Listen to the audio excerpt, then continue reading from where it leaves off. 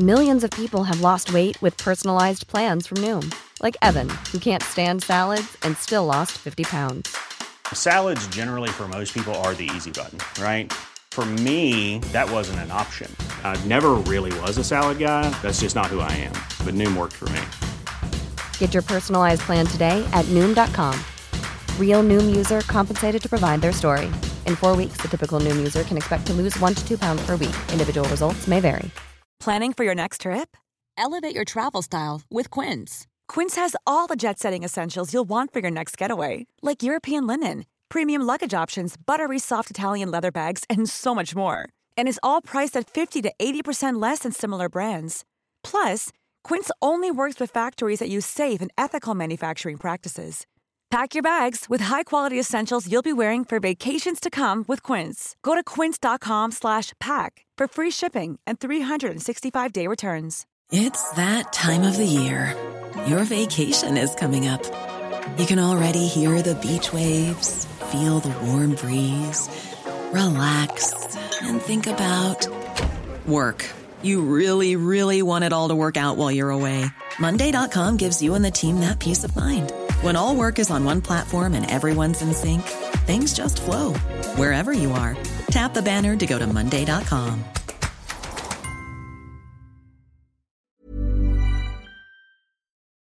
Competition never waits.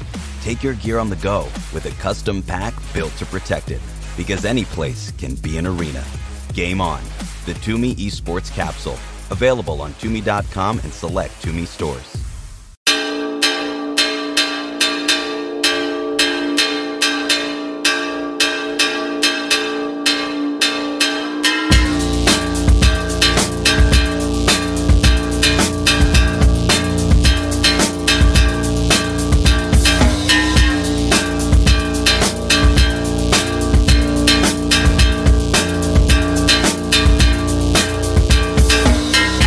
My name is Dave Hanreddy and there will be no encore. Welcome to episode 255 of the No Encore Music Podcast on the Head Stuff Podcast Network. I'm joined via Zoom by Craig Fitzpatrick.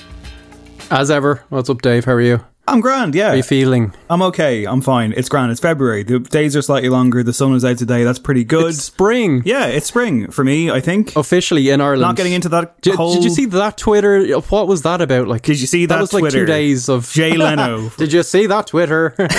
You seen this? You watching this? You hearing about this? You seen this guy? Yeah, it's yet another argument on Twitter about something frivolous or whatever. So fuck it. I really don't have time for it anymore, even though I have lots of time. On this episode of No Encore, though, we've lots of things to talk about. We're going to be doing our top 5 this week, which is debut singles. We're taking a bit of a best and worst slant on that one. I'm on worst with a twist, which ruined my week, and Craig's on best, which I guess was fun to do. We'll talk about that later on in the show. Oh yeah, it was very easy, and I also provided the twist that ruined your week. So we'll talk about that later in the show. It's going to be good. I'm very much looking forward to it. It was a hard one, but I think it's going to be a good one. Our album review this week, album review returning. It's Arlo Parks, hotly tipped London artist. The album has collapsed in sunbeams, and we'll be talking about that later in the show. There's a brand new No Popcorn episode out now in your feed. Myself, Higgs, and Norma chatting about Pixar's Soul. And lots more to come. We're going to be recording our first No Encore Recommends episode this weekend, which will be Craig and I running down a sample of what we've enjoyed over the last month. Patreon.com/No Encore. That episode will be out there on Monday. And it's going to be the first recording, so I can't preview it too much. We're going to try and take a fun, casual, but informed approach, as we do every week on the show. So, yeah. Irreverent. Witty. I love when shows describe themselves as irreverent. I think irreverent... A sideways look at the world of music. Both of those things are in our fucking bio, I think. A sideways glance, irreverent, yeah. No, I don't think they are. I think we rewrote that. Is that the one where I describe myself as an embittered critic, which I think I have been? That was the first one, yeah, we've changed that up to something much more knowing and cool. Good stuff. Patreon.com/No Encore if you would like to throw us the price of a copy of Hot Press magazine or whatever. You can do it over there. Get access to bonus episodes, including those recommends, which are coming very, very soon. Let's just press on with the show. There's like loads to talk about this week. So unfortunately, in the news section, there's only one place to start.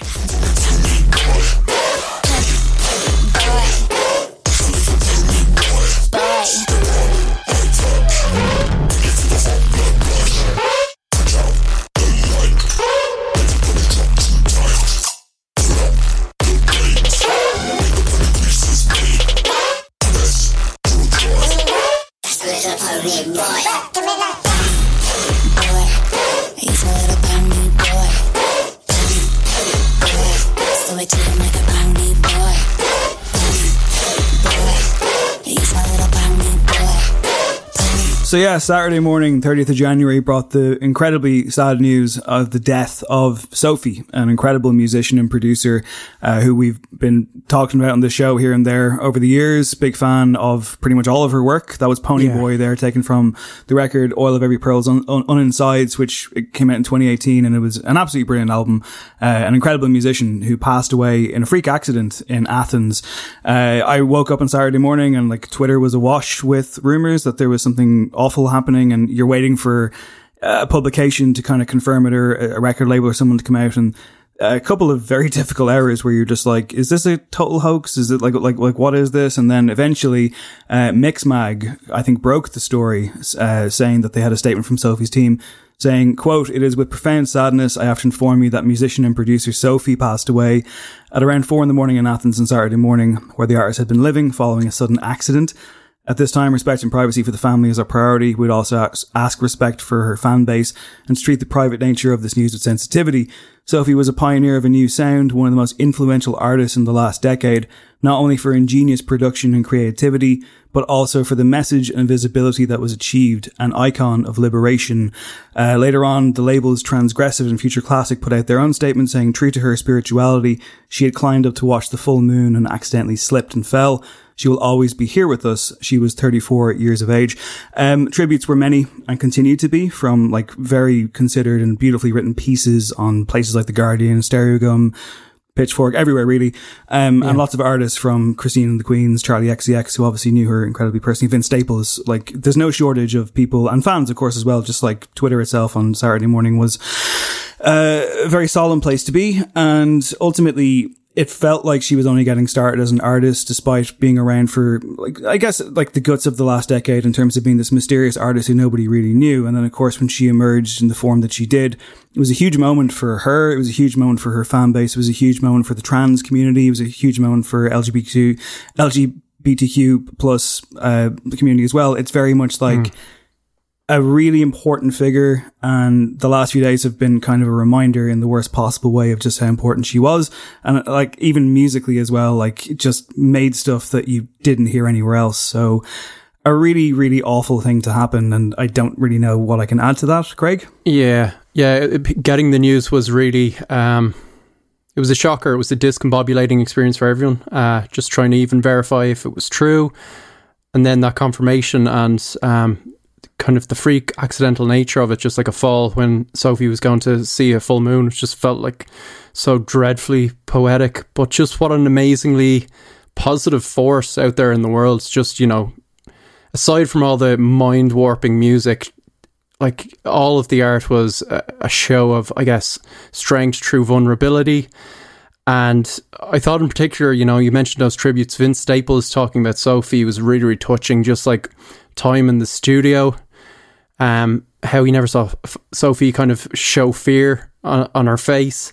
The kind of just general cool ass attitude of her as well, just making beats, having a ciggy, being a bit of a boss. And it really kind of demonstrated, it was that thing of, like, you know, the personality, that they were just mates kind of making their way in the world and changing other people's worlds. It drove it home for me, because I didn't really know too much about Sophie outside of the fact that we were, you know, huge fans of the music. We reviewed the debut album. We talked Oil of Every Pearl's Uninsides a couple of years ago, and we were just like, yeah, this is the future of music. But I didn't really dip into too many interviews or know too much about Sophie's personality. So the news kind of felt like just this positive force, like a light going out, or it felt like being told, like, there's never going to be another, you know, thunderstorm or something. You know what I mean? Just like something, mute was hit on something really, really special. And yeah, it's the world's loss, and just absolutely tragic, really upsetting. Yeah, I mean, all that can be said is rest in power to an incredible figure, who music will continue to be celebrated. What she meant to people will continue to be celebrated. And, you know, there's just nothing, you can't make sense of it, you know. It's just complete fucking robbery, essentially, and it's awful. So yeah, I mean, I don't know what else to say. So we'll move on to better news, in that Coachella Festival is not happening, but Eurovision is. maybe gonna go ahead.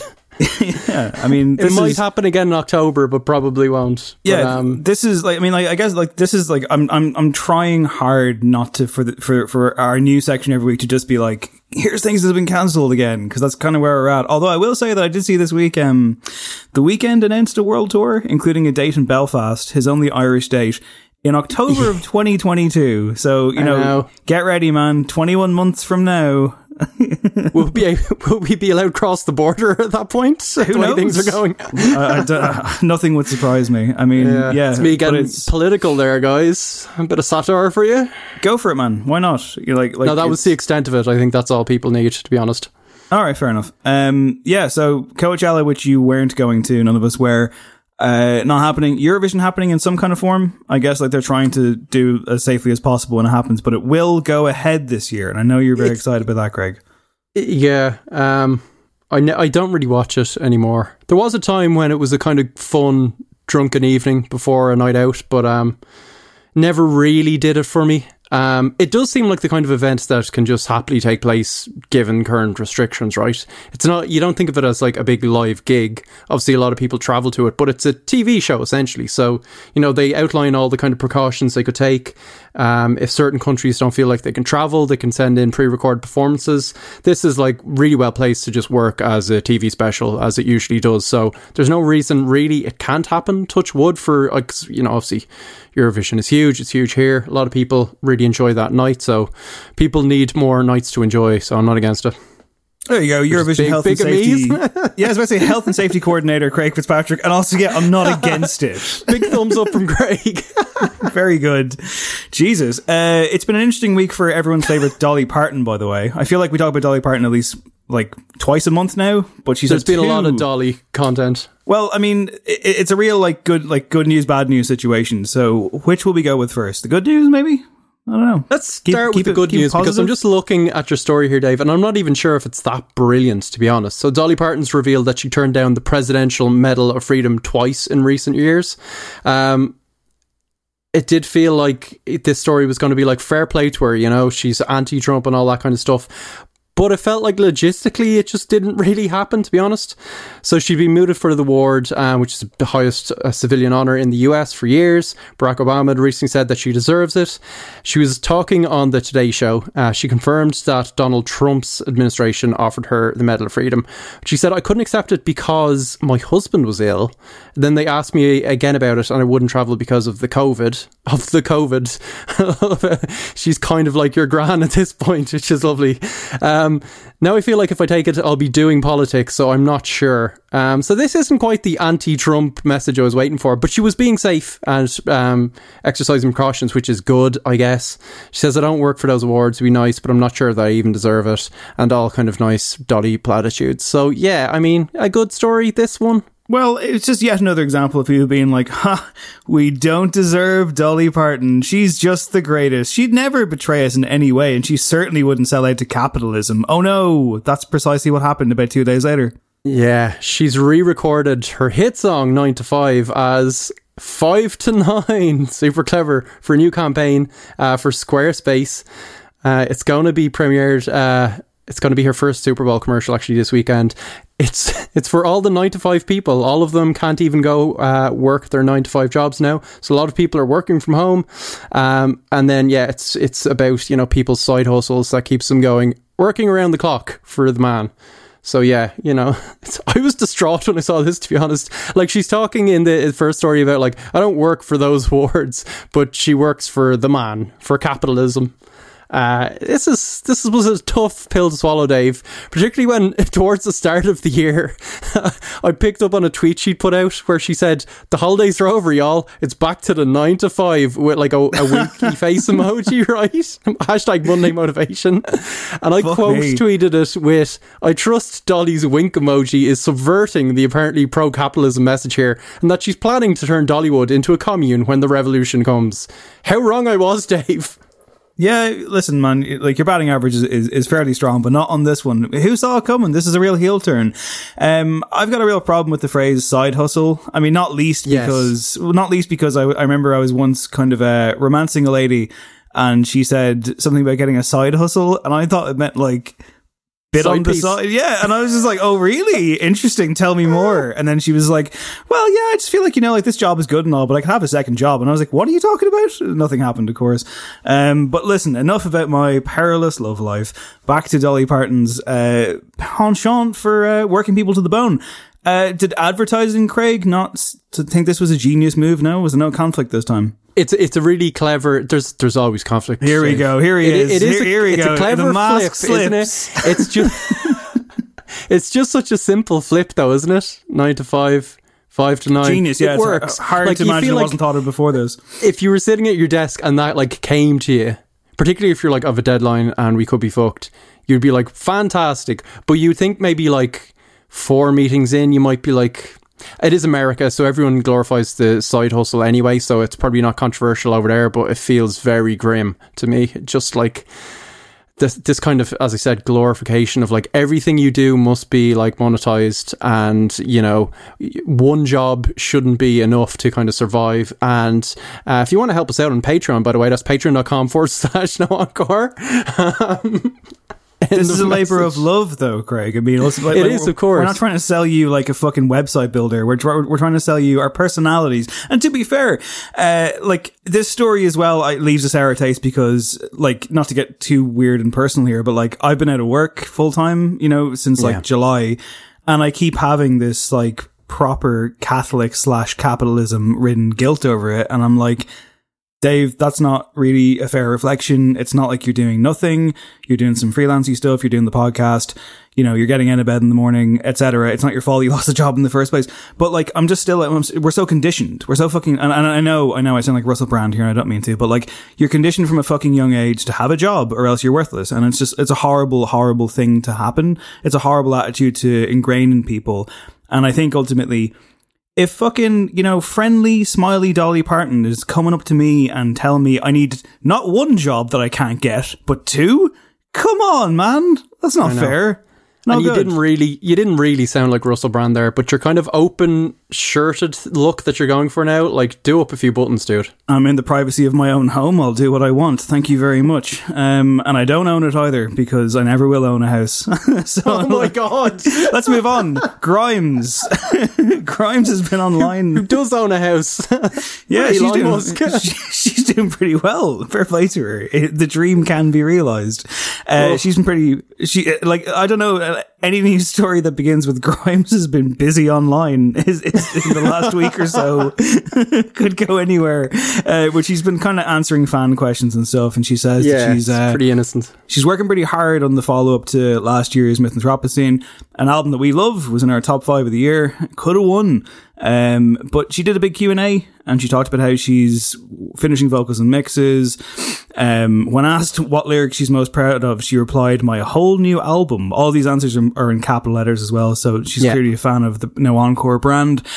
She says she'd be willing to travel to Mars after the age of 50 and has asked her boyfriend Elon Musk to upload her consciousness to an artificial body before he's allowed to leave for the Red Planet.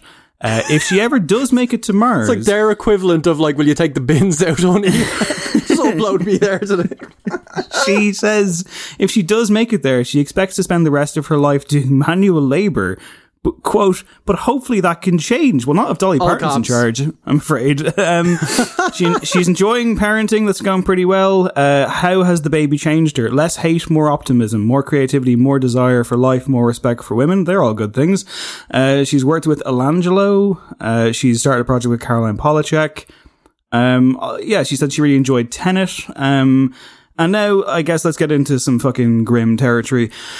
I guess content warning for abuse and stuff because it's one of the bigger stories of the week and I don't really want to talk about it too much for lots of reasons, but Grimes did mention that Marilyn Manson was your favourite artist growing up, but after seeing Evan Rachel Wood's testimony about his alleged abuse, she's, quote, now conflicted, lots of thoughts. Great response there. She talks about cancelled artists and stuff. Listen, I mean, I feel like everyone's aware that Marilyn Manson has been accused of abuse by 5 different women, including the actress Evan Rachel Wood, ranging from sexual abuse to emotional and such. So, listen, I mean, again, I think as well on the show, we're very conscious of being like, let's pick fun stories to talk about where possible. Although you wouldn't know it based on the running order today. Look, I tried, okay? And it's just like, yeah, we try and cast that quote unquote irreverent look at the world where possible. Sometimes you can't. And I think it would just be kind of strange if I myself in particular didn't mention this at all, because of course on the show in print, you know, I've very much praised the work of Marilyn Manson, his musical work over the years. I've been a fan of his music since I was a teenager, an angry, angsty teenager who, you know, needed what he was doing. And I've been a fan of his work as I got older, and I thought he kind of made some very good music, particularly in the latter half of his career in recent years. 2015 album, The Pale Emperor, I really, really enjoyed. But all of that is kind of immaterial, because obviously what is currently going on changes the dynamic. We've talked about, you know, how you react to these situations as a fan of someone's music, or someone's art. If something like this occurs, you can only really go with your gut, I suppose, and your natural reaction. And I think all of these things are complex. I think in stories like this, first and foremost, you know, anyone who is a victim, an actual victim, who's been directly affected by someone's actions, it's like the buck stops with them in terms of like, that's where the priority should be. That's where the focus should be. That's where the emotional energy should be. And ultimately, I think everyone else who's just kind of a bystander, you're absolutely entitled to have your opinion. Absolutely. And you're entitled to voice that without question. I just find the discourse to be very exhausting and overwhelming, and I don't know how helpful it is. I'm seeing a lot of that obviously on Twitter, social media, and fair enough, people are entitled to say what they want and think what they want. I'm obviously doing that right now on the show, but ultimately I just find the whole thing to be very, very noisy.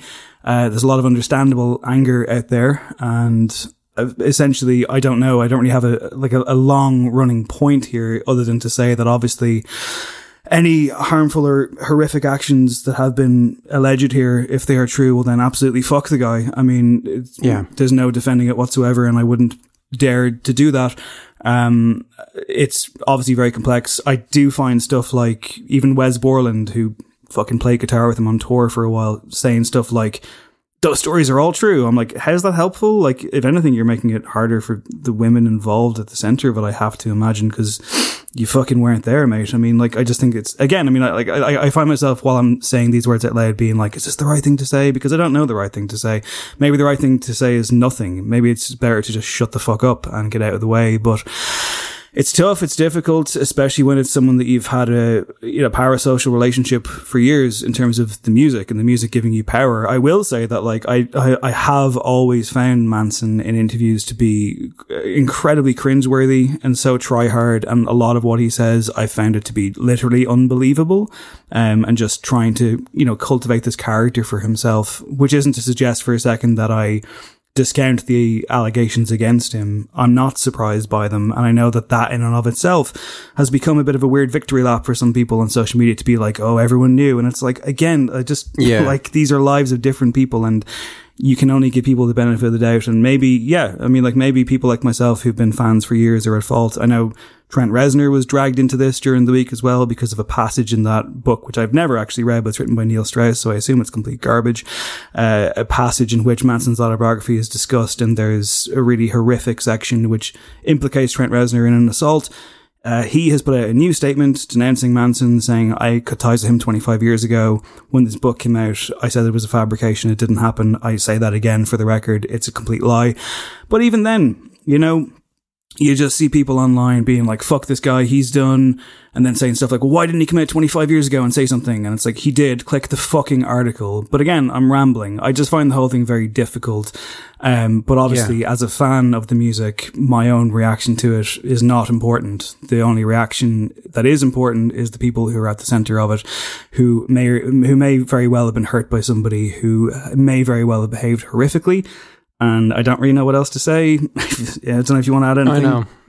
To quote Grimes, obviously a complex situation, all caps. And yeah, it's all the noise around it isn't really helpful. As you said, people just saying New Year's ago, which just isn't helpful. And even more frivolous stuff of like, I've seen this a lot with, artists that are quote unquote cancelled for very valid reasons a lot of the time, where it just becomes their music was always rubbish anyway. Suddenly it becomes like a thing of like their moral character somehow played into the quality of their art, and it's this weird attack on fans that kind of knew nothing about what they were like personally. And I think that can be quite a heavy weight to put on the fan base that have, you know, had their own kind of, you know, much more minor loss and upset than any, you know, victims really. But it still can be a thing of like, I invested so much emotion into this person, I feel like my emotions are tied up in them, they're now being portrayed in this awful way, which is, you know, it's just really tough to deal with. And then there's a pile-on. So I don't think any of that stuff is great, to be honest. And it's probably a conversation you want to steer clear of. Get the facts. It's great that there's a spotlight on the actual accusations. And hopefully, if there's justice to be served, that is very much done. But yeah, Dave, I mean, you know, I know how much a fan you are. I enjoyed some of his later work. I mean, I kind of dipped in here and there. Talented guy, I mean, really iconoclastic from an art point of view. It seems like he totally bought into the mythos that he created and all of that absolute rock and roll bullshit. But yeah, I mean, don't beat yourself up. And I think that should be, you know, something that's worth saying to the fan base, because it's, you know, the perpetrator's fault. Yeah, and also you also have like people who love to steamroll in and being stuff like, oh, I was never a fan, and it's like, cool, yes, that's helping. Yeah. But no, but in fairness, I mean, like, I think, like, not to downplay that, but I think that there is an element of like, look, we get attached to the art that we love, whether it's music or whatever, and you know, you form a relationship. It's something you go through for whatever reason, and it's not to diminish or anything like that, but you are allowed feel conflicted. You are allowed feel confused. You are allowed feel upset. You are allowed feel exhausted. You are allowed ask questions, and it shouldn't just be this black and white thing in which it's like, well, fuck you for ever liking that, because you may have loved it. You may have like followed an artist around the world. You may have lyrics tattooed on your fucking body. And all you can do is hope for the best from people. You know, give people the benefit of the doubt when there isn't, you know, like stuff in front of you that looks really, really concerning. And yeah, like, I mean, there are a lot of people, I think, affected by this kind of thing who probably don't know how to really kind of process it. There are also people who will continue to support the artist, and that's their decision. I mean, I'm not in that camp, but like, it doesn't change the fact that for the last 20 years of my life or so, 21 years or thereabouts, this was music that meant an awful lot to me and gave me a lot of charge and a lot of power. I think it's also very easy to turn around. And yes, someone like Manson, you know, makes it especially easy. It's very easy to turn around and be like, oh, it was hiding in plain sight. Look at all this shit that's there. Look at all the lyrics. There's an awful lot of dark art in the world, you know, books, films, TV, music, poetry, that you can twist and turn and point to after a horrible thing emerges about somebody, but you actually identify with it at the time, or you got something from it at the time, and you also, you know, the idea of poetic license, etc. I guess what I'm trying to say is that, like, it is a very complex issue. You can choose to not see it that way. You can choose to be like, how fucking dare Craig even refer to him as talented? I get it completely. But I also think that people are allowed react how they react, and if that means getting into a fucking endless shouting war on Twitter, so be it. I will not be doing that. And I just hope that the people at the heart of this are all right. And I mean that sincerely. Here. And I'm going to wrap up this story now because I really don't. Dave, will we talk about copyright law? Why not? We segue into a nice light story. Good stuff, about trademark infringement. Listen, nothing would please me more right now, so please do it. Evermore. Does that name ring any bells? Because it should, and it should be ringing alarm bells in Taylor Swift's head. It is apparently a fantasy-themed amusement park in Pleasant Grove, Utah. They're suing Taylor Swift for trademark infringement over her most recent album, the same name, which followed up on Folklore. It was kind of not quite odds and ends, but it was from those kind of sessions. According to court documents that have been viewed by Pitchfork, who are doing a lot of art journalism there, the suit seeks millions in damages plus all legal fees. They're alleging that the release of Swift's record has led to confused guests rocking up in Pleasant Grove, Utah, negatively affected the park's searchability on Google. Negatively. I don't know. That seems weird to me. There's also a lot of talk around the park's merchandise designs and album covers for their original soundtracks, which I've got to hear, being eerily similar to Taylor Swift's Evermore. Well, it's a fantasy-themed amusement park. What is the tie-in with her earthy kind of folky? It must be the most boring fantasy-themed amusement park ever. That's a bit of a dig. Is that fair on Taylor Swift? All she's trying to do is enhance your musical experience, Craig. I mean, I don't see the need for that. Yeah, I mean, I think Taylor herself wouldn't describe like her more recent albums as like befitting of a fantasy amusement park. It's more gritty, it's more real, there's more depth there. Yeah, it's real life, man. Did you listen to Evermore over Christmas? Was it on much? I didn't. See, there we go. I knew it. I gave it one spin when it rocked up on Spotify and was like, yeah, I don't need more of this. It sounds great, but you know, there's just not enough hours in the day, even though there is all of the hours in the day. How about you? I gave it like 2 spins. It's just the timing of the release as well. And also the fact that like, I feel like I got what I needed from Folklore, in a good way. You know, we like that album for the most part.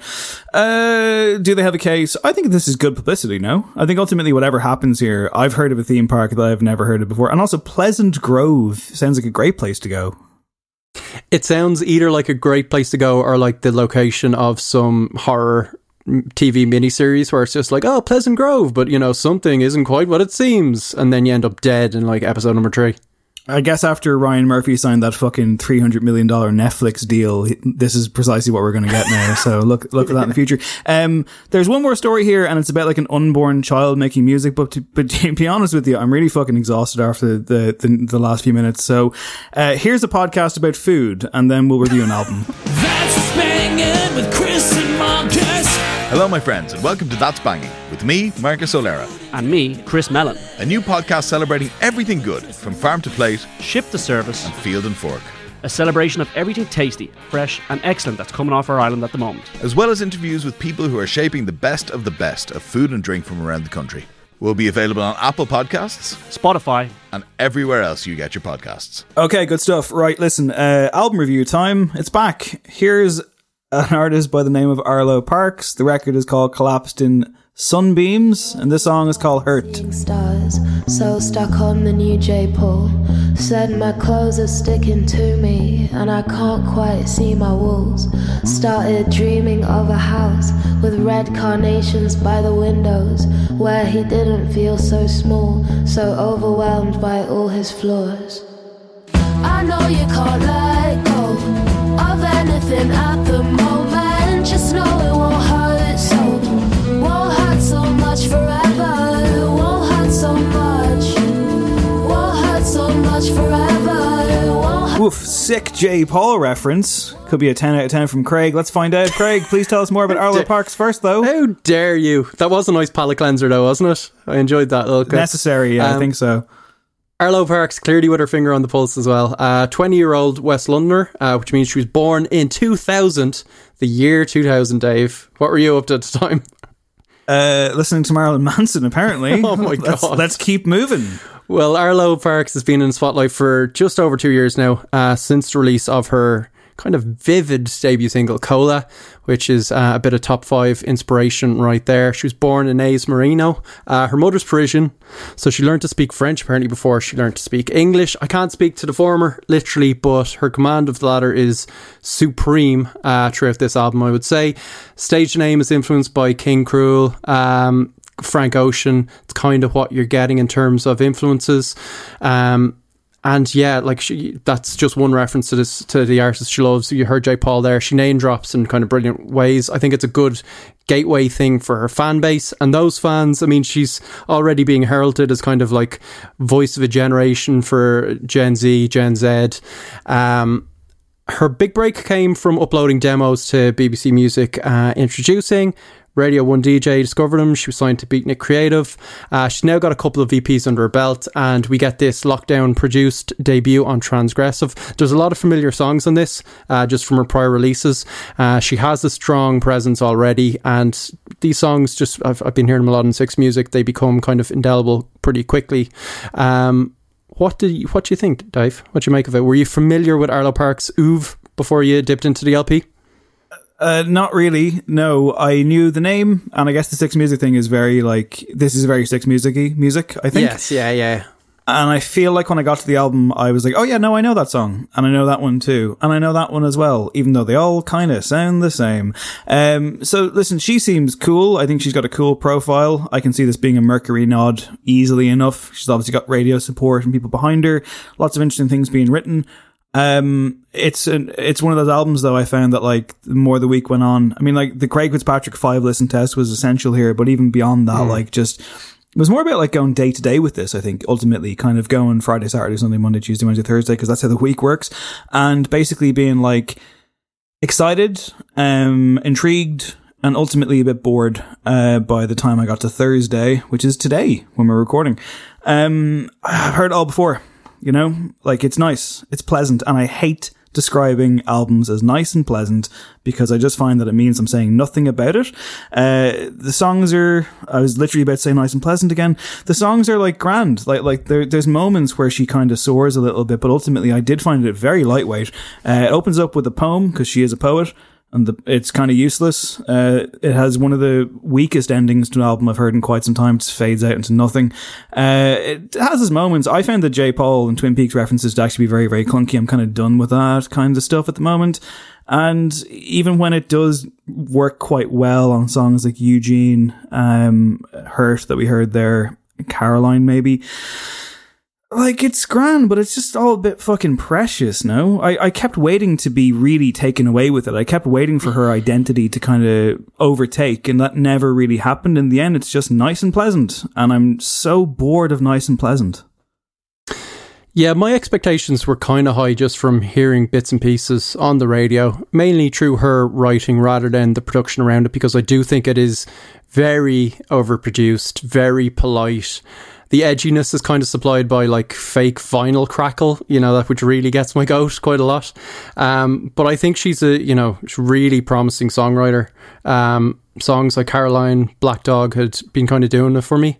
But then I felt like, you know, there seems to be this machine behind her. It was kind of gearing up, and seeing some early comments about the record prior to properly getting involved with it. People were saying stuff like you can practically hear Jules Holland edging towards his piano to boogie over the top. It's proper hootenanny great stuff, which I think is a bit harsh. But I kind of get it. And on my first listen, for sure, I found the opener off-putting. Bit like Zayn with the spoken word intro. At least she's a proper poet, but it was, yeah, that was the definition of precious. I don't think there was a real need for it, because I think actually when she starts singing and on the songs proper, they're by and large very good kind of character studies. You know, she's talked in interviews about being a bit of an empath, or she just kind of, you know, really kind of vibes with people. She's she wants to write true other characters, and I think she does that in a really she's quite accomplished in doing that. I mean, you know, the likes of Eugene, where there's this love triangle thing going on. Caroline, Black Dog, which was, I think, my first experience of her, and I just think is still the best thing she's done to date. There's just great emotion there. I love the fact that she's such a visual writer. I think that, you know, it's all about the details for me. I would agree with you that, like, you know, sure, in a context, one of those J. Paul references feels quite clunky, but she does it throughout the album. She's been doing it from the get-go. It's something she does and weaves in, so it kind of makes sense, I think, overall. But I love the use of kind of, you know, proper nouns and stuff. It just feels like all the emotions, which can get a bit self-help, and, you know, you can do it. I think they're rooted in real places. I think you feel like you're there in the room with her, observing a lot of this, by and large. So it's evocative. And I think the melodies are pretty strong. There's 4 or 5 songs, so yeah, I agree, are just kind of pleasant nothingness, but I think it's that dreaded word of potential. I'm kind of, I'm a bit easier on this album, I think. I don't know how often I'll be returning to it. There's a clutch of songs that I think are great. There's moments where I think her conversational style, her use of metaphors, and tied in with her kind of her age and stuff, I was reminded a bit of like a young Alex Turner. There's flecks of like a Jarvis Cocker or Justine Friedman, that kind of very British kitchen sink style of writing, and I think if she keeps improving on that, great. But I wanted more weirdness. It was weird, like after a couple of listens to this, Spotify would just keep playing, and it would invariably go on to her cover of Creep, which is your really standard issue, like piano-led cover version, could be picked for like a John Lewis ad. And that was kind of like, that summed it up for me, because Creep is obviously such an interesting, well-written song. I think she has a lot of interesting, well-written songs, but they're just presented as this beigeness at the moment. Maybe she's just got this machine around her. It's kind of like, let's play it safe and establish yourself. I hope 10 years from now she's really daring and trying things, and you know, maybe one day there's a few masterpieces in her. But this, not so much for me. I'd probably give it a 6 out of 10. Yeah, it's too polished, it's too pristine. It feels made by committee. It's just very, very shiny and plastic, and I can hear it on ads, and I can see it, you know, just like, it's really beige and predictable when it doesn't need to be. I'm not turned off, like, by her. I agree with you. I'd like to see... She's got quite a strong voice, doesn't she? Like, there's something there, I think. She seems interesting, but the album isn't. 5 out of 10. Let's talk about debut singles, shall we? Our top 5 this week is all about debut singles, best and worst. But there's a twist, which I feel like probably should have been thrown back on you, the twist maker. But that didn't happen. Why don't you set this up, Craig? Tell everyone what they want to hear. Yeah, so I'm going for best. My choices were in the realms of, well, it really came down to stuff that I love and play on a frequent basis. There's some tracks people will think are no-brainers that just, you know, I actually couldn't pick because there was too much selection. So I wanted stuff that made an impact culturally as well. On top of that, you had a much more difficult task because you initially volunteered for worst, and I put in a little proviso that it kind of had to be acts that came good, ended up maybe brilliant, or at least just weren't out and out terrible acts. I actually thought I was doing you a favour because there's like an endless sea of awful songs that are like, you know, one and dones. Just like so many debut singles are fucking atrocious. So I thought you'd be like, you know, the tyranny of choice or whatever. I thought it might be easier to go, well, actually, do you know who's a really great band and their debut single is crap? Did you start out, you kind of accepted it quite quickly, accepted your fate. Yeah. Did you then run into problems quite quickly? Talk to me about the weekend. Straight away, yeah, it was tough. Okay. Because first of all, I was like, we're going to alternate doing best and worst, you know, kind of, some listener feedback there. I kind of hogged all the worst last year, so fair enough. And Craig did a worst there 2 weeks ago, so I was like, it's my turn. But then it was like, oh, cool, I'm doing worst debut singles. That'll write itself. Paris Hilton, Stars Are Blind, straight in. And then Craig was like, no, I need these to actually be acts that weren't shit. So I was like, okay. And I was like, how hard could it be? And then I just found myself like going back through like big named artists, like trawling back through, find their debut singles and being like, oh wait, that's actually really good. And some other ones where I was like, oh, I bet theirs is terrible. No, it's great. And even like do you have any examples? I for example, I was thinking like, oh, of course, wouldn't it be good if I went back and I poked some fun at Nine Inch Nails because I love them so much, and I went back and I was like, what's their debut single again? And it's Down In It, a song I used to play in Hot Press. And even you were like, this is cool, what is this? Mate, yeah, it's an absolute belter. So I was like, oh fuck. And I wanted to pick one of those at least to be like, see, you know, I can poke fun at myself or whatever, but like, not that I wrote Down In It, but ultimately, yeah, it was just, I kept coming, like, blind alley after blind alley. I was just like, oh my god, these are all... Because I think the weird thing here is that, like, if an act is good, it's kind of like, here's our debut single, here's what we think is our best song at that time. We've probably spent a long time on it in some cases.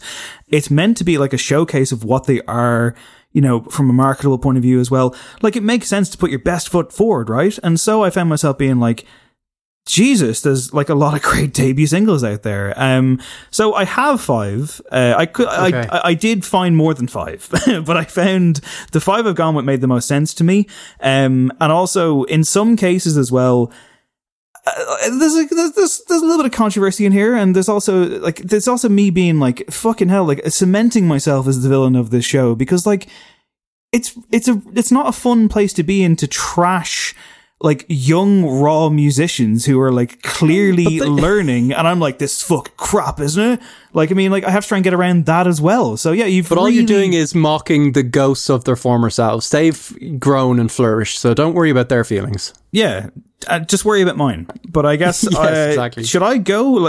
Yeah, I'm really eager to get into yours. I think, right? We start with worst and end on maybe a high note. Yeah, let's end on a good one. I think. Okay, right. So. Top 5 debut singles, me on worst, but the act has to go on to be good. Here's my number 5.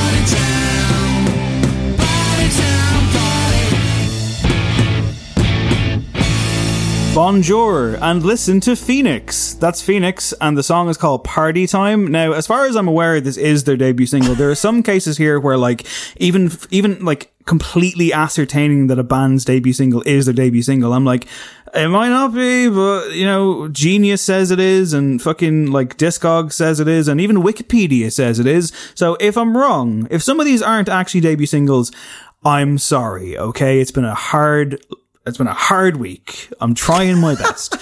Now, Phoenix tried their best back in 1999 with a song written in 1997, apparently. It's called Party Time. Now, look, it's not horrendous, but it's not very good. And I find it interesting because, like, people tend to be like, oh, they're just ripping off the Strokes. But again, this was released in 1999, written in 1997, apparently. It's like fair play to them. I mean, like they managed to predict the career of the Fratellis by about 10 years and lots of kind of identical shit British indie bands. And like this is on an album called United, and the album includes clearly better material in the form of Too Young and the arguably great If I Ever Feel Better.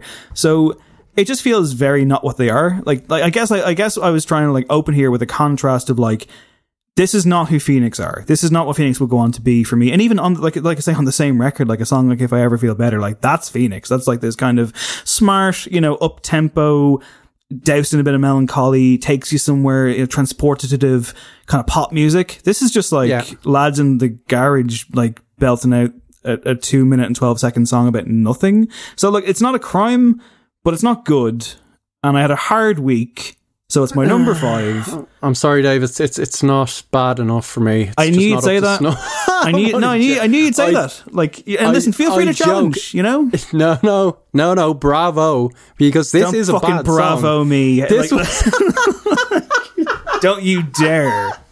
The week I've had. You done well, son. Take a bow. To quote disgraced former Sky Sportsman Andy Gray. No, this is a bad song. This is like nearly out of tune. And I think crucially for a band like Phoenix, it's completely absent of any kind of cool suaveness, airiness whatsoever. It is just not them. And funnily enough, as I was thinking of like, as I was like gliding through life with my broad array of selections for like best debut singles, I was thinking like Phoenix might be a good shout. It's got to be Too Young, right? And I went back and I saw the name of this. I was like, no, I don't even know this. So I just kept on going. Even the title. What a parallel. Yeah. Party Time. Yeah, it's just... It's nothing. It's nothing. It's generic and it's a betrayal of what they actually are. So that's my number 5. They betrayed their future selves. So what you're saying is right. you had a golden week in the sun over here, did you? Yeah, listening to stuff like this.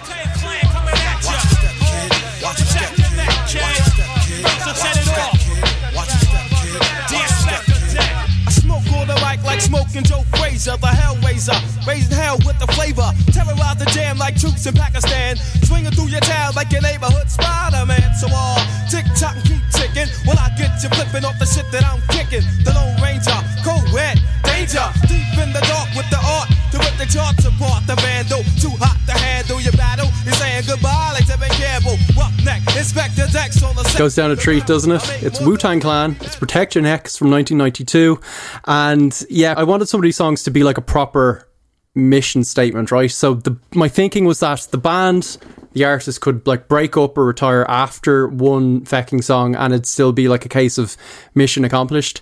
Like their whole kind of worldview, their kind of finer points are just condensed in one song.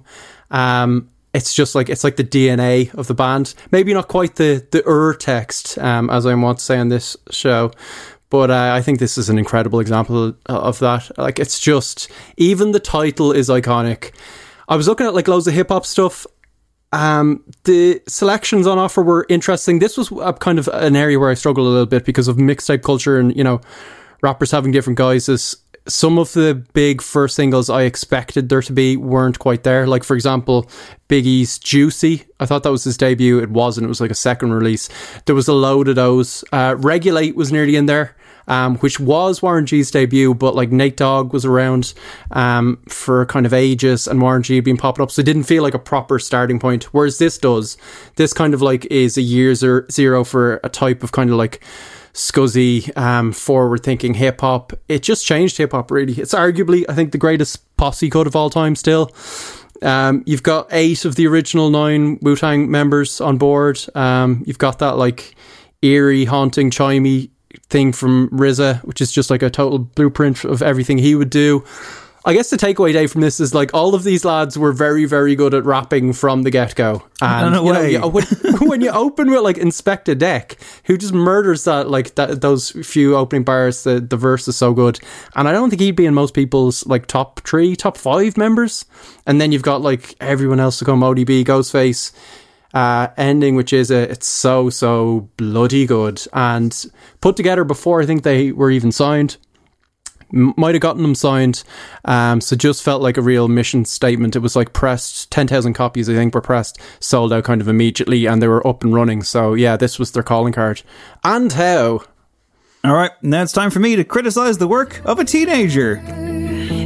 She's from a different world, and it's apparent now this girl is hiding something in the way she gives a competent excuse. There's no way they'd ever know she's been thinking all that she's dancing at the nightclub.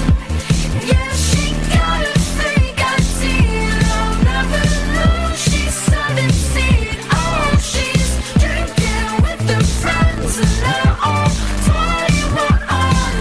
I wonder how much longer she can get away with her dirty secret. Yep, it's Sky Ferreira, and the song is called 17. I believe she was 17 at the time, and yes, it is not a good look for me to This is what I was looking for. Well, this is the thing. I mean, I should say that I'm aware that this is not a good look, that I'm about to like rip into a 17-year-old girl making music at like her first official shot in anger, kind of, because it was like a MySpace thing, and then then it became a video, became a thing.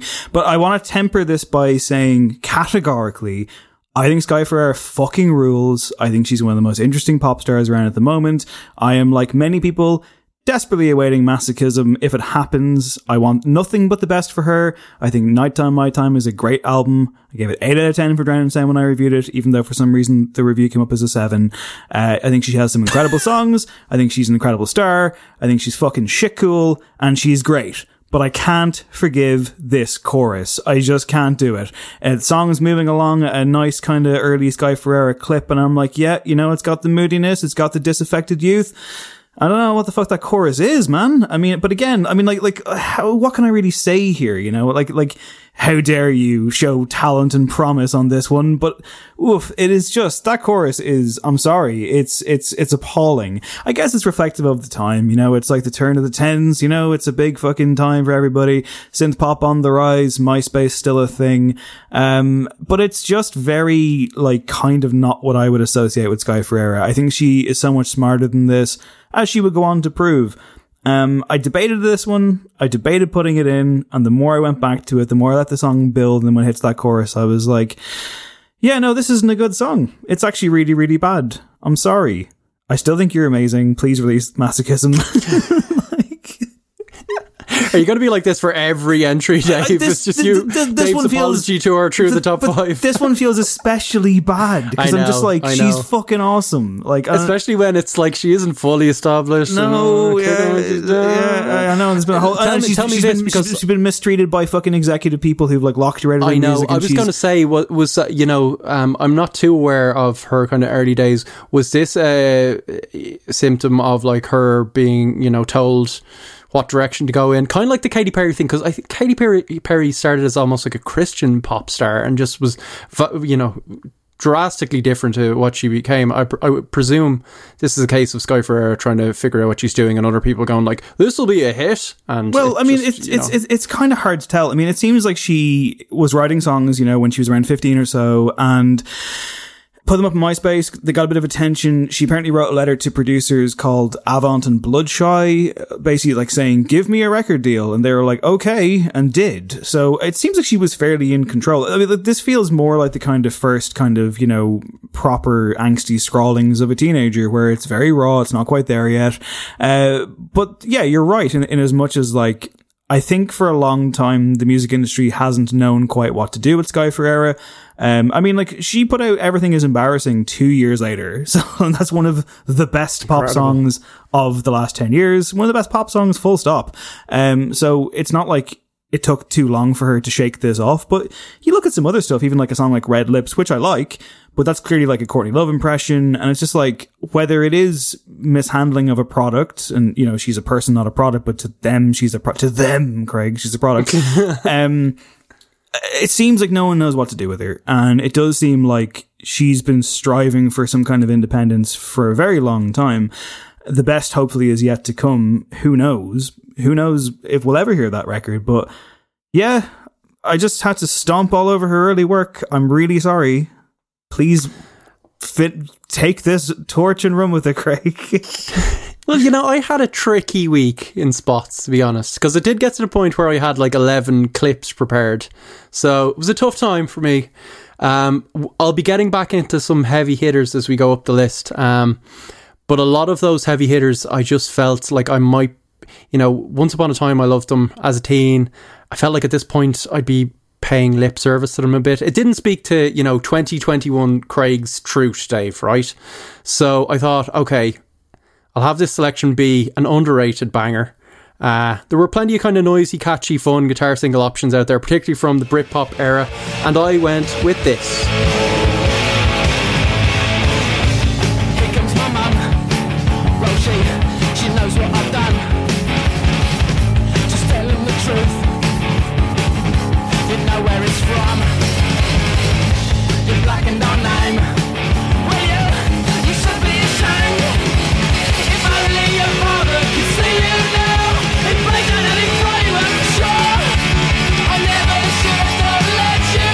Supergrass with Caught by the Fuzz. I saw it described as a 90s teenage Kicks, which is just as well because the Undertones did not make my list. Pretty much because I had nothing to say about it, like, oh, John Peel played it twice. So I've no idea how many times I've played this, but it's quite a lot. There's also a great acoustic version from a resurgent Supergrass a year or so ago. It's like an absolute radio session or something that's a bit lads, but it's great. And Gaz Coombs looks well. He's in a wide-brimmed hat that's probably hiding encroaching baldness, but he pulls it off really well. This is like... Sorry, just for a second there, I have to say, like, when you said it's from an absolute radio session, I forgot that you were... I didn't realize you were referring to the brand. Yeah, it's an absolute radio session, my friends. Jesus, continue. This is contagious, it's energetic, it's deceptively clever, I think. So... They were extremely young. They were about Arlo Park's age, I think, when they released this. They quickly followed up with Man-Sized Rooster. They were like up and running straight away.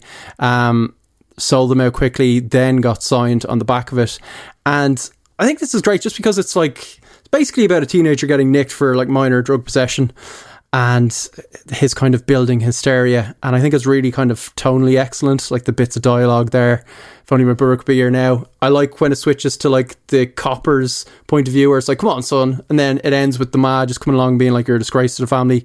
It's hilarious, but it's also really sweet. I think it's a really clever piece of writing and just huge melodies as you expect with Supergrass. I think they're kind of slightly slept on as a band. Because they have that like cheeky chappy thing, they kind of feel a bit frivolous. And they felt like maybe, you know, second tier of Britpop bands and relegated to like, you know, the tea time slot at festivals and stuff, but they've some absolutely tremendous songs. This is one of them. I could have gone with like Suede's The Drowners, which is maybe the first Britpop song. I was thinking of the Libertines' first one, What a Waster, which I think was influenced by this, but Supergrass were actually the last band I saw live in Amsterdam nearly exactly 1 year ago. What a different time it was. So they got the nod. Was it the tea time slot at the festival? No, it was not a festival. It was 10 in the evening and it was wonderful. And I was lightly stoned. Wow, fucking big man rebel over here. I love it. We'll have to edit that off. I don't know. You never know. The Fuzz could be listening, Craig. Remember the time that we saw Wild Beasts at like 4 in the afternoon at Electric on a Sunday, and I was like on the main stage, and I was like, talk about not knowing where to place this band. Good lord. But you'd love to be there, wouldn't you, Craig? You'd love to be there. I had a moment, as I'm wont to do at a festival. That was very... I was rolling around on the ground, wasn't I? And it wasn't even high. Yeah, I remember that. That was a bit Trump of me there a second ago, wasn't it? You'd love to be there, Craig. Wouldn't you love to be there? It's okay, right. Back to my list of worst debut singles by acts that would then go on to do good stuff. And at number 3, and I'm sure this one will also pass without incident. You don't have to be a billionaire. You don't have to have much to show how much you care. Like, give a wink, give a kiss. Like, give a little happiness. Like.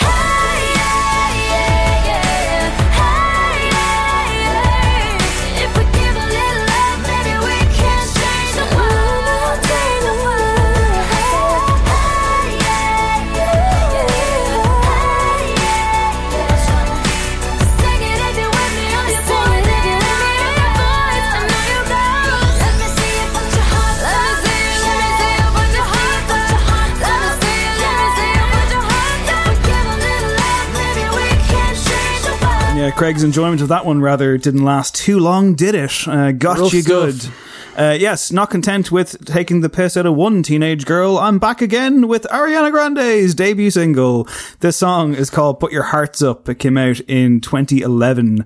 On December the 12th, it samples What's Up by Four Non Blondes. The worst song of all time. I can't even tell you how much I despise that song. I mean, like, honestly, if it was like, if I had sensitive information and you were going to torture me, you don't need to bother with like a scalpel or a hammer or like a baseball bat. Just play this and I'll tell you anything you want to know. Just please make it stop. To be fair to myself now, you know, on this one, I feel like I'm vindicated because Ariana Grande didn't like this either. So therefore, it's fine. And obviously, she's gone on to great stuff. We know this. Once again, fan on the show. Fan on the show? You're a fan of hers and you're on this show. I am completely just decomposing as we're doing this. Anyway, listen. So I've broken Dave. I have broken Dave. It only took 5 years or 10 years of friendship, but you did it. So listen, she was on a TV show. Do you know what it was called? Did you ever watch it? Oh, it was some like Disney Channel thing, was it? I believe so. It wasn't Wizards of Waverly Place. I think that was Selena Gomez. I don't know, to be honest. It might have been something my younger sister watched. It was called Victorious, which I've never seen it. Never heard of that. I guess people identified her as a star. So she began working on her debut album while she was filming that show, signed a contract with Universal Republic Records in 2011, and then had 20 songs prepared. They were in the process of narrowing it down to 13. This song was written by Matt Squire, Linda Perry of Four Non Blondes, and Martin Johnson, and it was her first single, a 50s, 60s doo-wop inspired bubblegum pop song, which talks about making the world a better place. Now, it's just very generic, and like, of course, the reason I picked it is because of the inclusion of What's Up, which, again, I just hate it, Craig. So it's funny because like Ariana Grande over the years has really fucking trashed this song. Like in 2012, she said it's the first single because it has a great message, and in some people's opinion, that's the best option for a newcomer, the most commercial. You know, it screams newbie coming to town. It's like not my genie in a bottle song, but it's my first single.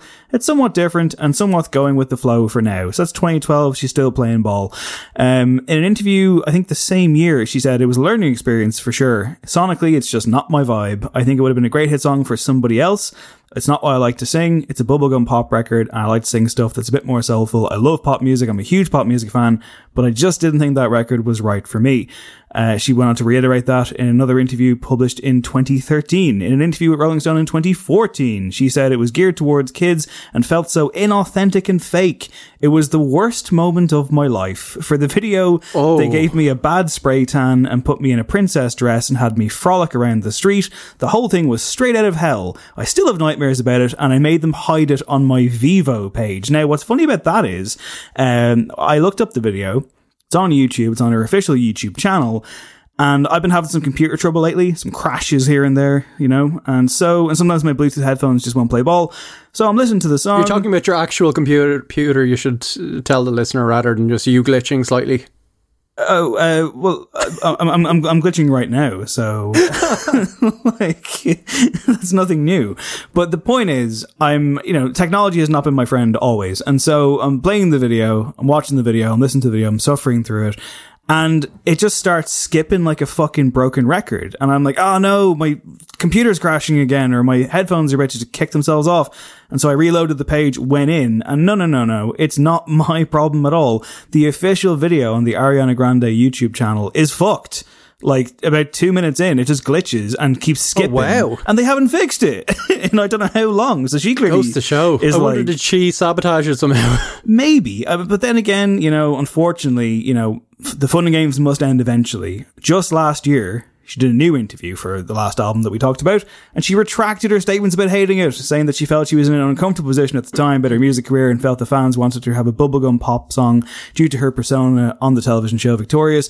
She also went on to state that although she doesn't dislike it, she felt it would have been a better fit for another artist. Yeah, which is what she said before. I say own it. I say it's okay to turn around and say, you know what? That was terrible. And it wasn't her fault, but it's not a good song. And the most important thing is it gave me the chance to rag on Four Non Blondes. The worst act ever? Maybe. Potentially. Okay. Here at number 3 for me, it's Genie in a Bottle. You got a heart of glass or a heart of stone. Just you wait till I get to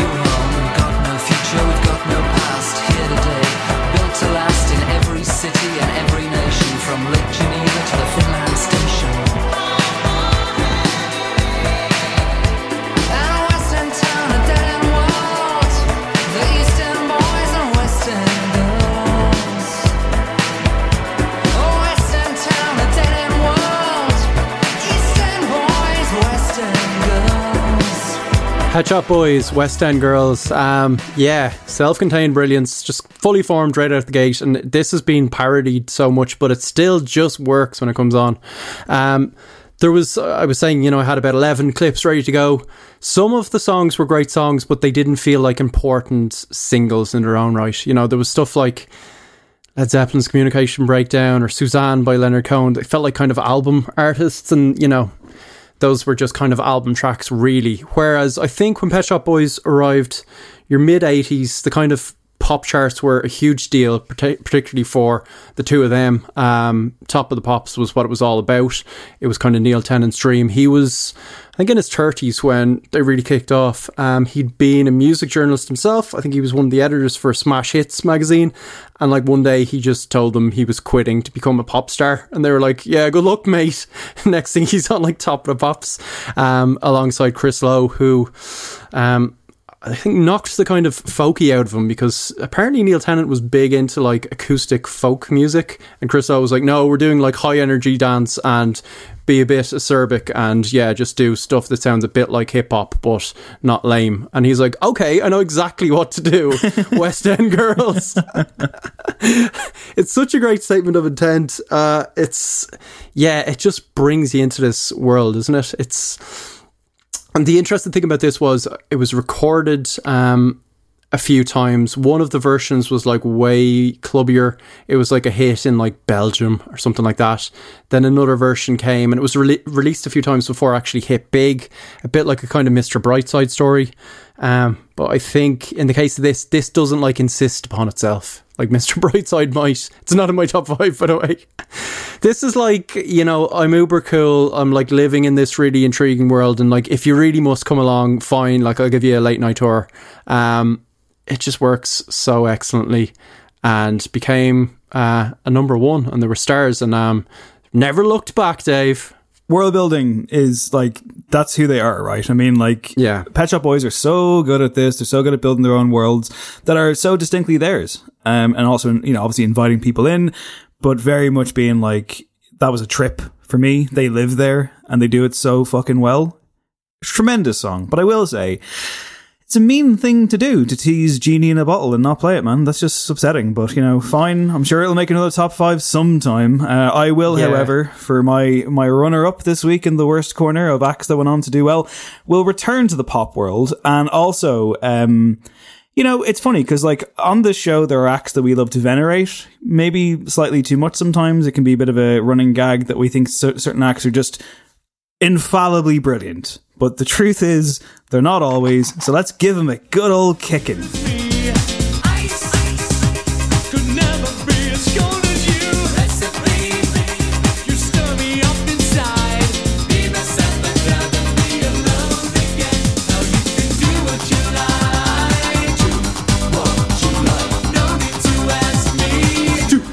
What you want? What you want?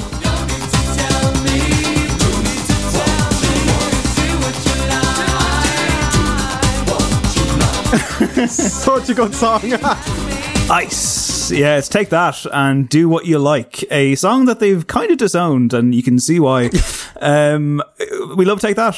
We're big fans, but it's time to reverse the balance, I suppose, just a little bit. This is a debut single, came out in 1991 on my birthday, so a real treat for 7-year-old Dave. Congratulations. The lead single from their debut studio album, Take That and Party, which followed in 1992. Now, it took about a year. It took about a year for Take That, following the release of this, to kind of become the superstar act that they were becoming. It took another couple of singles to do it. This one was bizarre in lots of ways. And in fairness, it's reminiscent of Boyzone's infamous Late Late Show appearance. It's just and don't get me wrong, I greatly appreciate the fucking Streets of Rage-esque, ridiculous Casio fucking kick beats you have going on there. But it's cheesy as all hell. And it doesn't really tell a story. It's barely even a song, even though Gary Barlow did co-write it. So he was on the pen from the fucking get-go after the band were formed. On the pen. That's my new... It wasn't off the dome, no. On the pen. That's my unofficial Gary Barlow autobiography I've been working on for the past 6-7 months. Infamous video as well, this had, which is it's them in a white room and they're wearing lots of leather and then they're topless, then they're naked and then they're smearing jelly all over each other. And Gary Barlow has a like peroxide blonde, short Ivan Drago-esque haircut. And like it's intensely homoerotic. And of course, you know, not to go all Seinfeld here, but like absolutely nothing wrong with that. That's great. But I just feel like for an act that were, I presume, supposed to be targeted at teenage girls, it's like someone didn't get the memo. But I guess maybe they were meant to be boundary breaking. Oh, like, they knew what they were doing. Do you Dave. think so? I hope so. Yeah, there was an audience there for sure, I think. Well, it's all very frivolous. And I mean, like when they've discussed this in later years, like, because it was left off a compilation and it was left off a video compilation as well. And Gary Barlow has been like, yeah, look, it's not great, but you know, it paved the way. And it's, I don't know, I mean, like they've managed to shake off so much kind of ridiculousness over the years. And I guess, you know, if like the whole point of Take That was that they were put together to be this British equivalent of New Kids on the Block. So they were taking their cues from that kind of music in the States and like, here's a bunch of pretty boys smearing jelly all over each other to a shit disco song. But like ultimately, I guess some people saw something in it, but it is kind of a stick to beat them with. But again, you know, Gary Barlow made lots of money and he doesn't pay his taxes, so he is the last laugh on the pen. Yeah, we kind of went from one high energy dance song to another, didn't we? This is kind of like if Neil Tennant had been lobotomized, he might come up with a song like that. Wow. I don't hate this, but it is. It is like objectively bad. It is bad. Yeah, it's cheesy as all hell. I do fondly remember in my college days, myself and my friend Paul would kind of only semi-ironically sing this call and response chorus back to each other on like nights out. Little glimpse into my former life there. Is this like no matter what song is playing in the club? Oh, totally, 100%. Okay, let's stick with the pop music. Let's dip back into the 80s with some more synth action. Oh, he's gone and done it. Yes.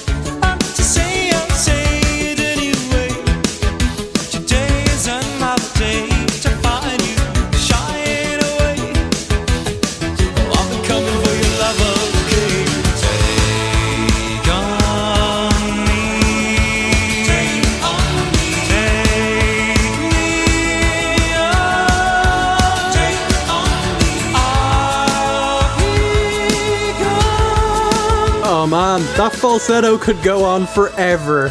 It's Aha! It's Take On Me. It's from 1985, and this is another song that apparently took some time to get right. They were a Norwegian group. This was one of the first songs they came up with.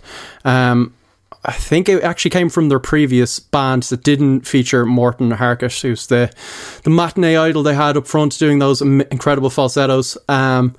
Yeah, it started out as like a different kind of song. It became Take On Me. They recorded it once, it wasn't quite working. And they redid it, they reworked the synths, and suddenly it just came alive with that synth riff. And yeah, I think Morten talked about how the minute he heard that being played, he was just like, that's it, we're going to be stars, we're sorted. They like headed for London in search of a recording contract with this, and they were just like up and running. It's just like right out of the gate, which is incredible. It's been called the most difficult song to do at karaoke because he just sings impossibly high. But I found a quote where he's talking about his delivery. He says, as for hitting that last high note, you either have wings or you don't. The voice is not in the throat, it's in the blood. It's what you envisage, what you believe. People think the chorus is the hard part and Take On Me, but they're wrong. The hard part was making the verses bounce. And they really do bounce. It's a great song. This man is a genius. I want to hear more about this. Like, wow, this process. Yeah, it's incredible. I mean, it's stood the test of time, you know.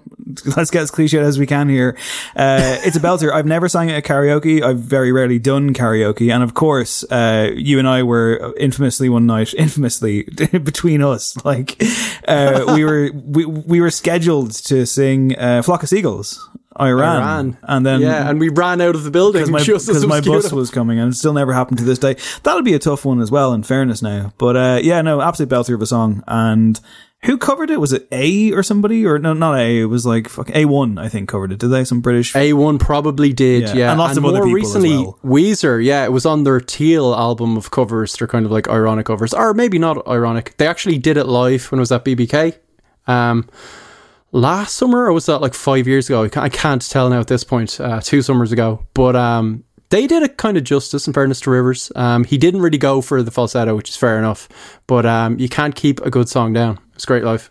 Okay, well, I'm going to put a good song down. At least some people might think it's a good song, but we're going to see. My number one worst debut singles from acts that will then put out better material. Come at Me.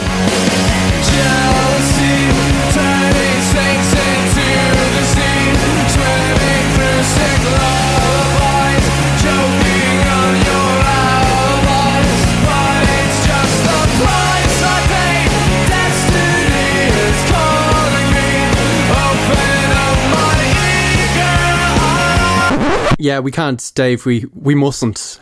It's just wrong. It's dare we? We dare. I do. Yes. It's time. It's time to put Mr. Brightside by the Killers in its place. Listen, I hate that I agree, but you're right. I think you're right. Oh, wow. See, I didn't think you would agree, because I was like, I was going to be like, this is why they pay me the big bucks, guys. You know, here I am. The El Contrarian. It's time. It jumped out, right? I was like, it's like, fuck this song, right? Let's be honest, okay? Because it has just given birth to like the worst generation, the worst type of person, the worst type of music, the worst type of everything. Oh. Damn it to hell. It's scorched earth policy time. I'm going all the way in here. Yes, I'm among you. We are legion. I'm that guy too when I've had too many drinks and I'm in the bar or the club or whatever and I'm screaming along as well. But it's kind of rubbish, isn't it?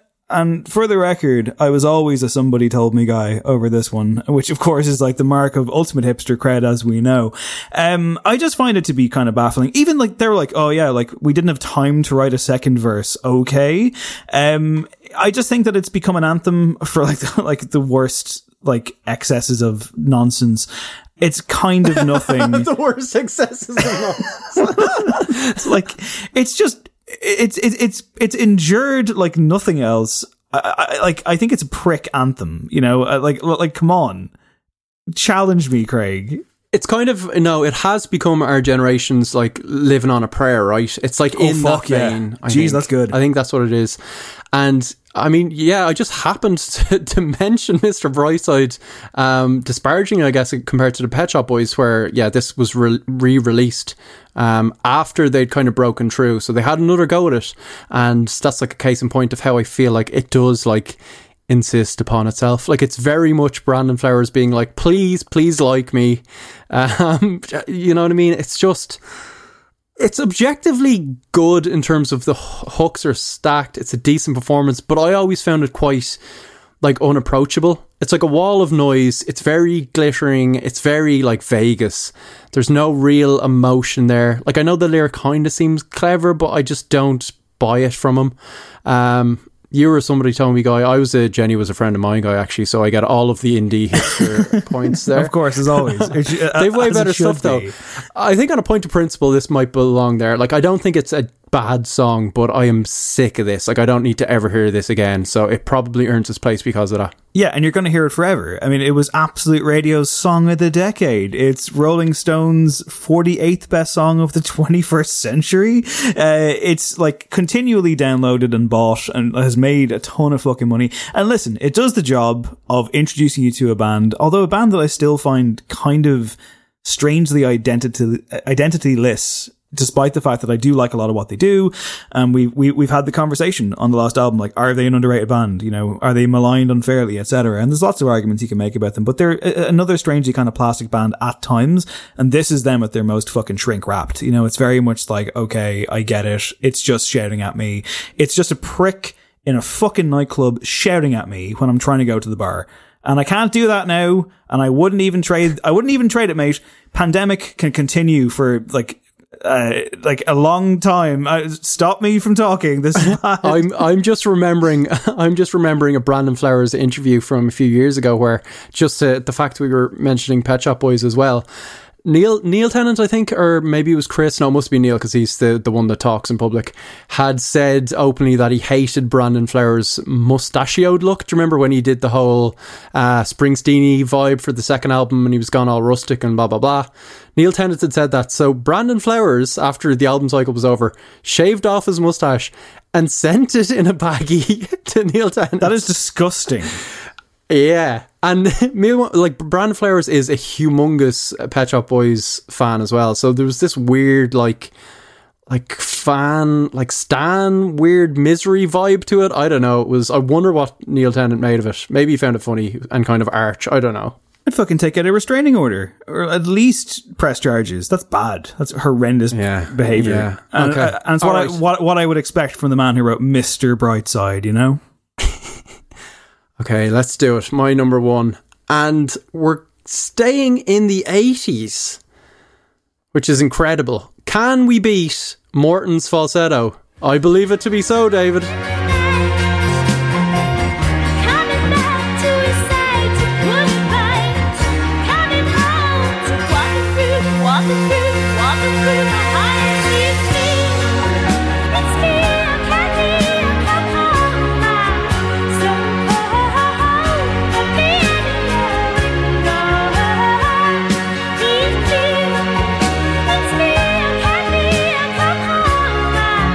I'm more of a cloud-busting gal myself.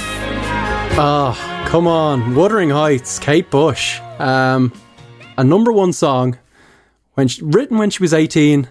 And yeah, I mean, Take On Me is great, but there are levels, right? When I went back to pick this and put it on, I have to admit I got a bit teary listening to it. And I only listened to it previously about a month ago, I'd say, but it's so bloody good. Like, the rhythm, the kind of undulation of the backing instrumentation, it feels like that kind of, you know, the Yorkshire moors being ravished by a storm. The strings, it's like so gothic and great, and it's just like wild self-vocal performance. And she just sells it so well that it doesn't feel like melodrama.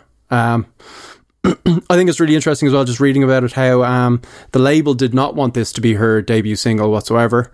They wanted a kind of more generic run-of-the-mill kind of glam pop stomp, James and the Cold Gun, which would have been fine, and I think her career would have been fine, but she was just like freshly signed teenager who couldn't really call any shots, but was just like doubling down on this and being like, no, this has to be my kind of statement.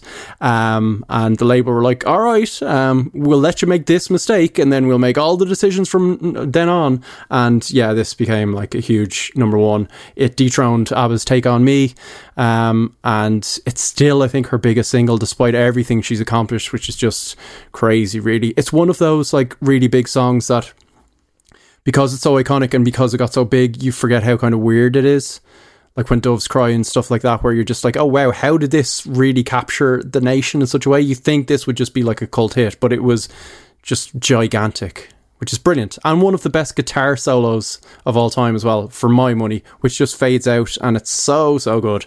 I must confess to hating it for years, especially when I was younger. I just found it genuinely irritating and I couldn't get into it. But there were lots of songs like from the time that I also didn't like Nothing Compares to You and Whole of the Moon and stuff, which one day, one day I got to have that moment where my brain, like, you know, clicked into place and I was like, oh, hang on, no, this is actually incredible. It's like a fucking frequency from another world and I just wasn't hearing it properly. Yeah, it's amazing. She's incredible. There's no debate here. It's brilliant. Well done. You nailed the top 5. You ruined my week, but you managed to kind of bring some levity to it now, and I very much enjoyed it. It's patreon.com/noencore if you want to help support the show and throw us, specifically me, the price of a pint that I can enjoy in the comfort of my home without some prick in a Lyle Scott jumper screaming Mr. Brightside at me. That's right. I went all the way in for you this week, listener, so I hope you enjoyed it. Adam Shanahan is here as well, of course, as always, our wonderful sonic architect, Choice Music Prize nominated. He produced this episode. Jury's still out on if he's a Killers fan, but we'll find out. And there's nothing wrong with being a Killers fan, in fairness. They got some great songs. Craig, how you feeling after that one? I'm a bit spent. Me too, yeah, I'm knackered. I applaud your effort, and the fact that you didn't complain at all throughout the process was just something else entirely. I'm blessed with a certain kind of grace that you just can't get, you know? You're born with it, baby. Show's back next week. We're going to record our No Encore Recommends, in which I'll be a much more positive ray of sunshine, specifically and exclusively for our patrons at patreon.com/noencore. That'll be out hopefully on Monday, and lots more coming, of course. Lots more to kind of sift through and work through. We're still very much like week to week on where we're at album and top 5 wise, the stuff cooking in the background. If you want to send us some top 5 suggestions, please do so. It's noencoreshow@gmail.com, or you'll get us at noencoreshow on Twitter. Any exciting plans for the weekend, Craig? It's February now. Just chatting to you, Dave. Valentine's Day is coming up. Oh, that's next week, isn't it? Yeah. Oh, we're going to do something romantic, we could do we did anti-love songs last year. That was fun. Maybe we do another twist. We could do unrequited love, platonic love, maybe straight up love. I don't know. We'll figure something out. We'll figure something out. A lot of scope there. Yeah, the Super Bowl is also happening, which I don't think I'll be watching, but I'll probably catch up on the weekend's performance. So yeah, lots to talk about. Things happening in the world of music. I've really hit a stage of the show now where I no longer know how to end the programme. So that's what you're hearing right now. That's Craig. That's Adam. I'm Dave. Goodbye. This podcast is part of the Head Stuff Podcast Network.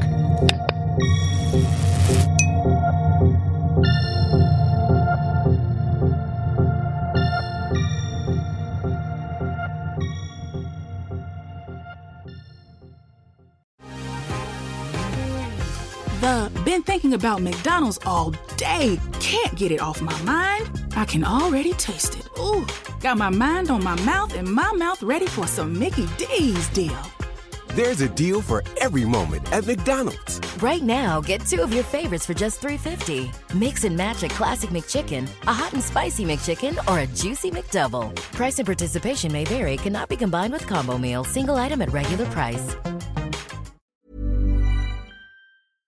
Want flexibility? Take yoga. Want flexibility with your health insurance? Check out United Healthcare Insurance Plans. Underwritten by Golden Rule Insurance Company, they offer flexible, budget-friendly medical, dental, and vision coverage that may be right for you. More at uh1.com. Even when we're on a budget, we still deserve nice things.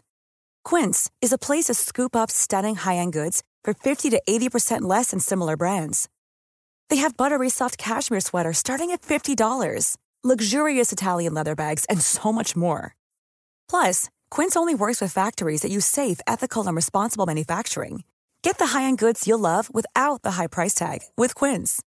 Go to quince.com/style for free shipping and 365-day returns.